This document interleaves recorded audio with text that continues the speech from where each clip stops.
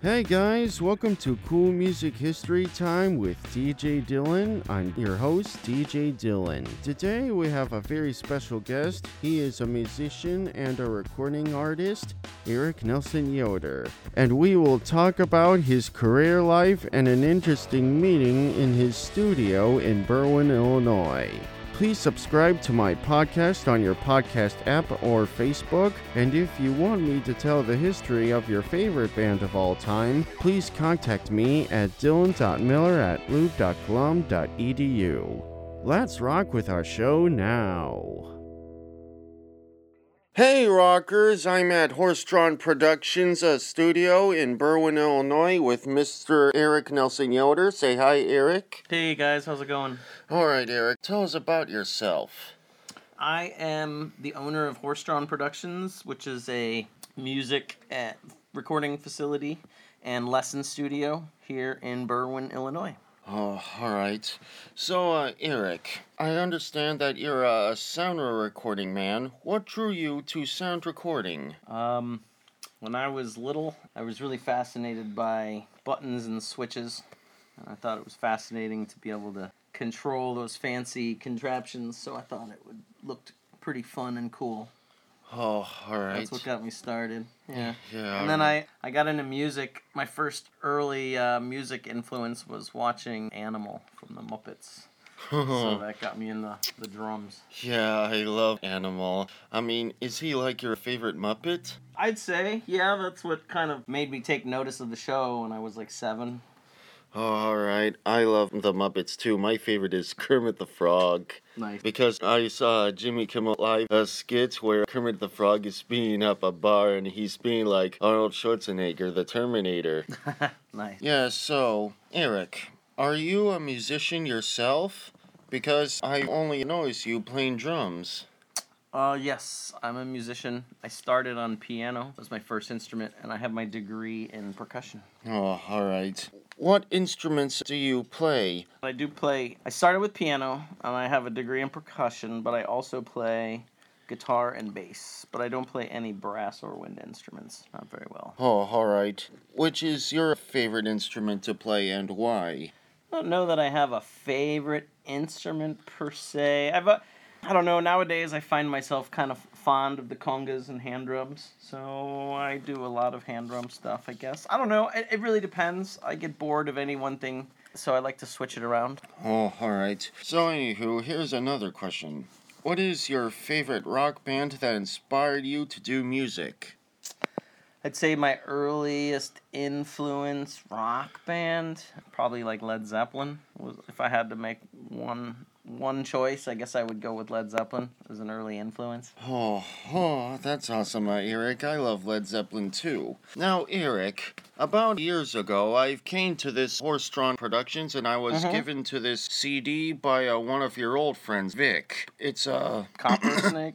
Yeah, it's Copper Snake with their album From the Ground Up. And I was wondering if you can tell us about your old band, Copper Snake. Copper Snake was a short project. It was just a cover band. I think there may have been 1 or 2 originals, but it was just covers. It was just a gigging band. Played in that for a little amount of time and helped them record an album.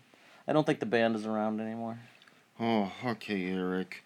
Sorry to hear that. Yeah, I mean, did you have a great time along with your old friends, including Vic or Jeff, which has the nickname Snake? Yeah, that was a fun project. I'd say that wasn't a project that was most invested in. I've had other projects along the way that were much more of my projects, such as the Urban Funk Ordinance was a band that I did for many years. That was probably more of my collaboration, and that was more original stuff. So I've always fancied songwriting, so original material is always special to me. Oh, alright. Eric, I believe you're part of the new rock band called Full Kinetic, right? Yes, Full Kinetic is Phil Kinetic's project, and so he has played many different versions of the band over the years. I played both drums and bass in that group for a while. It's kind of a groovy, funky blues kind of band, and features a lot of some covers, but also a lot of Phil's material. That's a pretty cool project. That's probably the latest project that I've been involved with. Oh, all right. Eric, about Folk Kinetic, what is the best album you guys made so far? Well, we did a lot of singles, but we never really, at least when I was with the group, we never finalized an album. We tried, I got it really close, and we released many singles, but we never formally released a full-length album. Oh, sorry to hear that, but it's all right. Singles are more of the industry nowadays, so albums aren't as relevant as they used to be. All right, and here's this very cool question that I want to ask you. Is there a hidden meaning in any of your music? A hidden meaning? Well, there's a hidden meaning in horse-drawn productions. Horse-drawn comes from the horse and buggy of Amish culture, and so my father was raised Amish, and so the horse-drawn productions comes from German culture, which is we known as the Pennsylvania Dutch or Amish here in the United States. So that's where the name of that came from.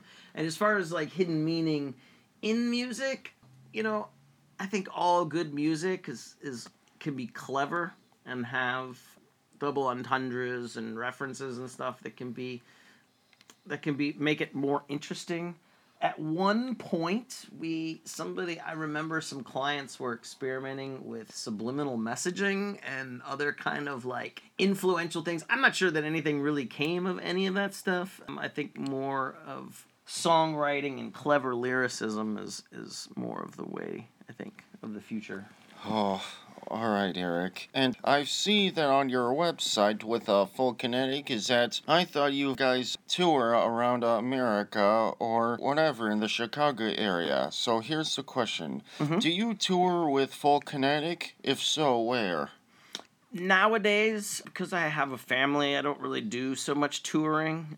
Most of the touring I did was a few years back. Full Kinetic mostly does... Well, I can't say that, because actually I played everywhere with Full Kinetic. Chicago, Midwest, all the way to Atlanta, Nashville. So we've done a bunch of stuff, but not a regularly touring band because of the studio and because of family obligations. So that's not really something that I've done recently.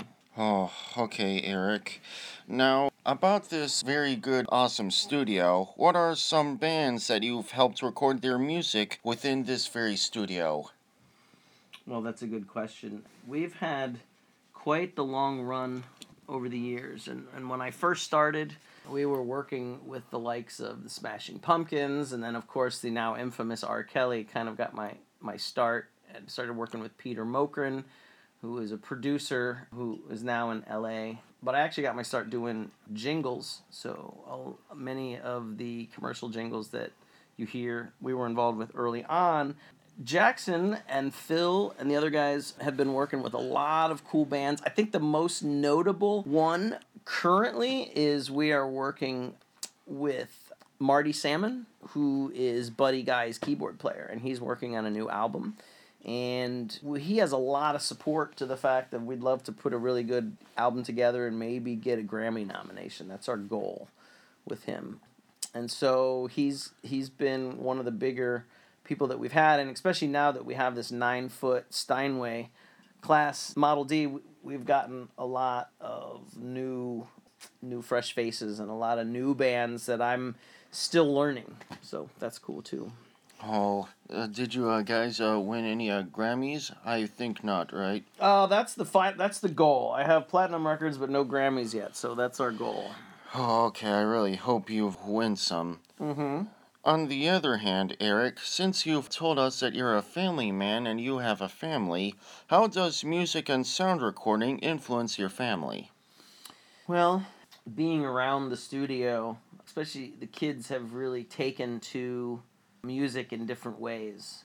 They've come to appreciate the things such as the acoustic pianos and guitars, and I'll find them in different rooms throughout the studio and throughout the house creating and making music kind of on their own, which is cool. Both my wife and I have a history of music. She actually plays trumpet too, so Phoenix is my youngest, and Phoenix and Darlene both play the trumpet. And Stone plays several instruments and started with violin, and then now he's been teaching himself guitar and piano. So it's very influential for music just being around them all the time. Oh, all right. Now, Eric, here is a question I've been wondering. Since I've heard that your kids have been practicing with instruments, but here is a question I want to ask you. If your kids or anybody is inspired by your work as a musician and recording artist, what advice would you give to them? I think that you need to stay true to your vision, and you have to commit and see through your projects. Doesn't come easy, but nothing in life does. So anything worth having is worth working hard for. And so if you're going to do it, then you need to do it 110%. Oh, all right. Now here comes the very awesome part. Will you show us your musical skills on an instrument of your choice? Oh, my. You want me to just do it live on the podcast? Yeah. Yeah, I'm wondering if it'd be more interesting if we played a track or something. Let's see. I don't know what we have really set up in here. It's all right. Why don't we... Let's see if we've got some percussion set up. We talked about congas earlier, so maybe I should play congas since I said it. We have a set of congas in here. Oh, I really like this place. So, the conga is traditionally the middle drum, and the quinto is the high drum. So the quinto usually, traditional, there's a lot of stuff over here. I have to move that back. Quinto's on the left here, which you can't see. Oh, no, they're backwards, okay.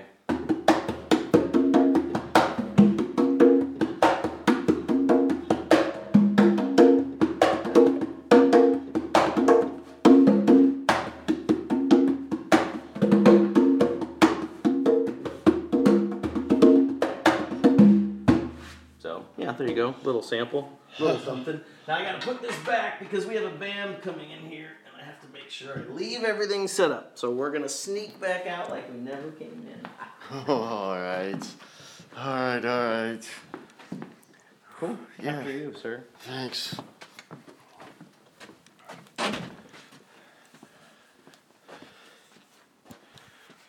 All right, back in the control room. Thank you very much for the talk, Eric. I mean, you have very good musical skills that give good pride to your family and to everyone else. Thank you very much. I appreciate it. Yeah, thank you for your time. For more information about Horse-Drawn Productions, log on to www.horsedrawnproductions.com or feel free to contact the studio at yo@horsedrawnproductions.com or call at 773-463-7970. Let's begin our history with Eric's favorite rock band of all time, Led Zeppelin.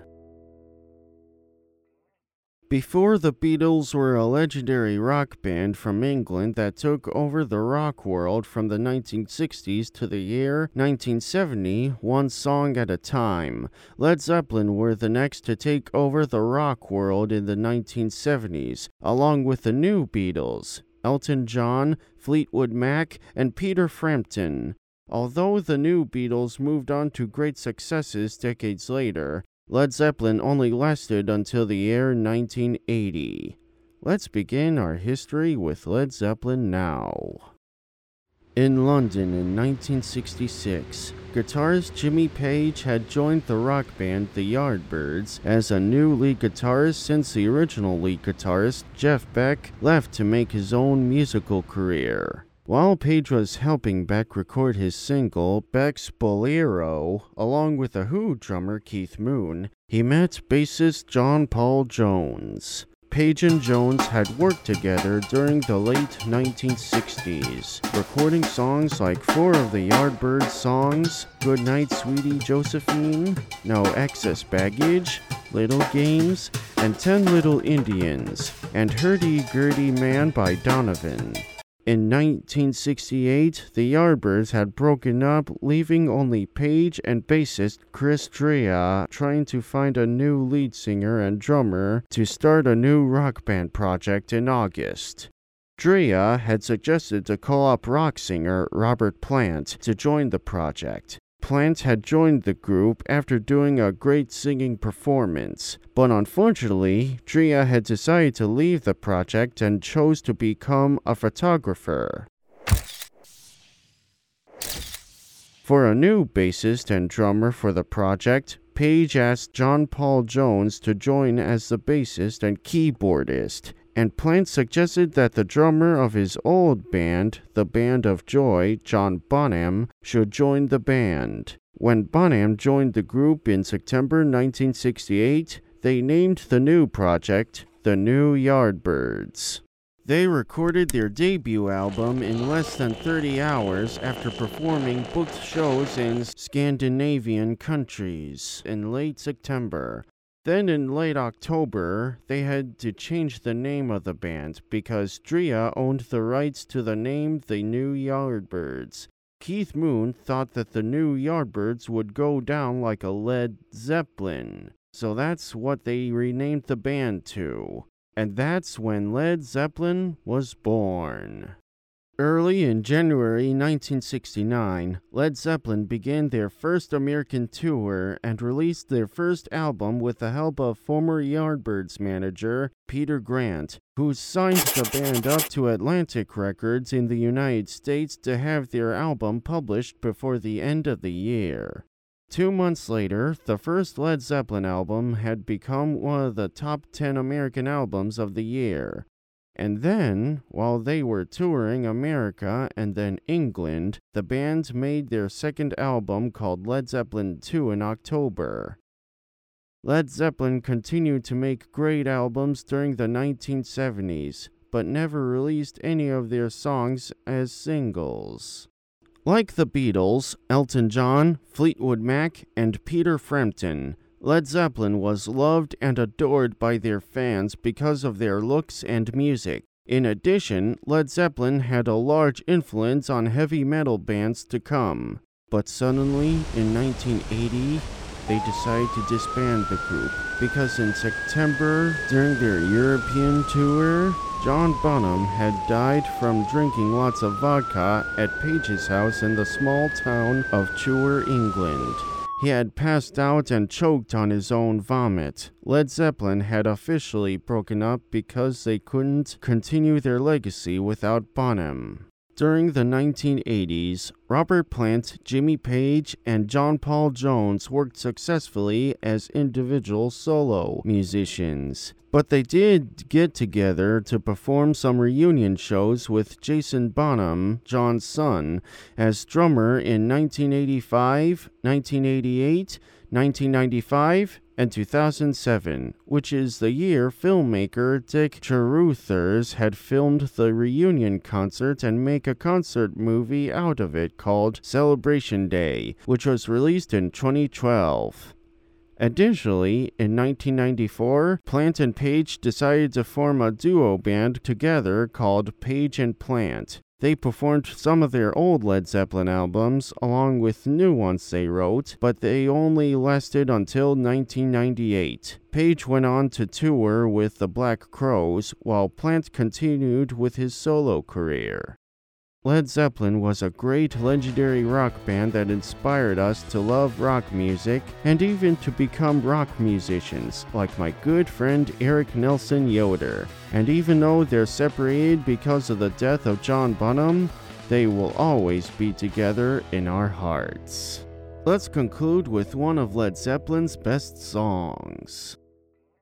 We've all heard Led Zeppelin's classic songs, but we never knew the history of their greatest song of all time, called Stairway to Heaven. It was part of the Led Zeppelin 4 album released in 1971, and Jimmy Page and Robert Plant wrote this song as a journey to a very spiritual world in the shining great sky, and with the intent that the music will take us on that journey. Robert Plant stated in an interview that while he was writing the lyrics, his hand was writing out the words. There's a lady is sure, all that glitters are gold, and she's buying a stairway to heaven. He just sat there and looked at them and also leaped out of his seat. Here's the description of how Led Zeppelin made Stairway to Heaven.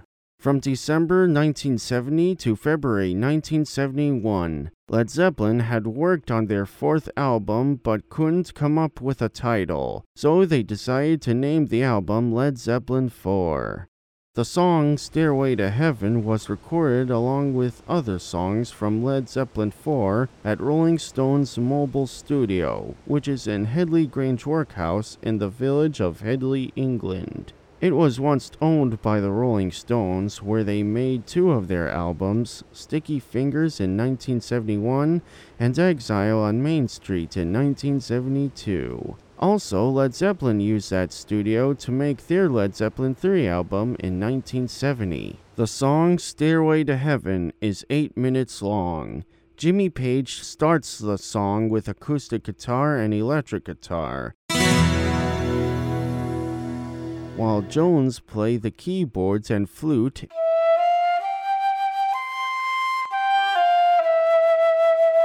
and Plant does the singing.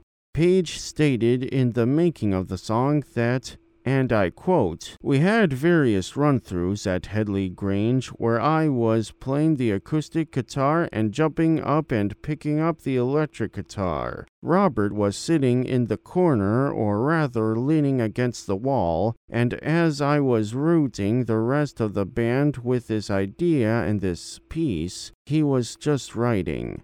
And suddenly, he got up and started singing along with another run-through, and he must have had 80% of the words there. I had these sections, and I knew what order they were going to go in. But it was just a matter of getting everybody to feel comfortable with each gear shift that was going to be coming." Then later in the song, after a calm sequence with the acoustic guitar, keyboard and flute,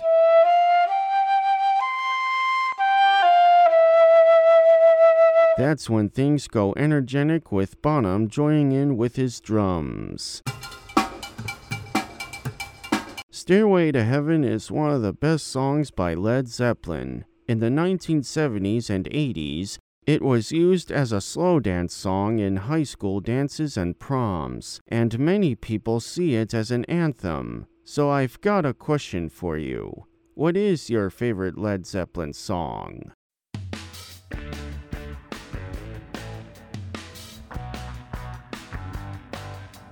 Well guys, this has been Cool Music History Time with DJ Dylan, and I really hope you all enjoyed my interview with Eric Nelson Yoder and telling the history of Eric's favorite band of all time, Led Zeppelin, and the song Stairway to Heaven. For the next episode, we will be interviewing trumpet player and Morton College instructor Jared Montgomery, and I will tell the history of his favorite rock band of all time, along with one of the best songs by them. Please subscribe to my podcast on your podcast app or on Facebook.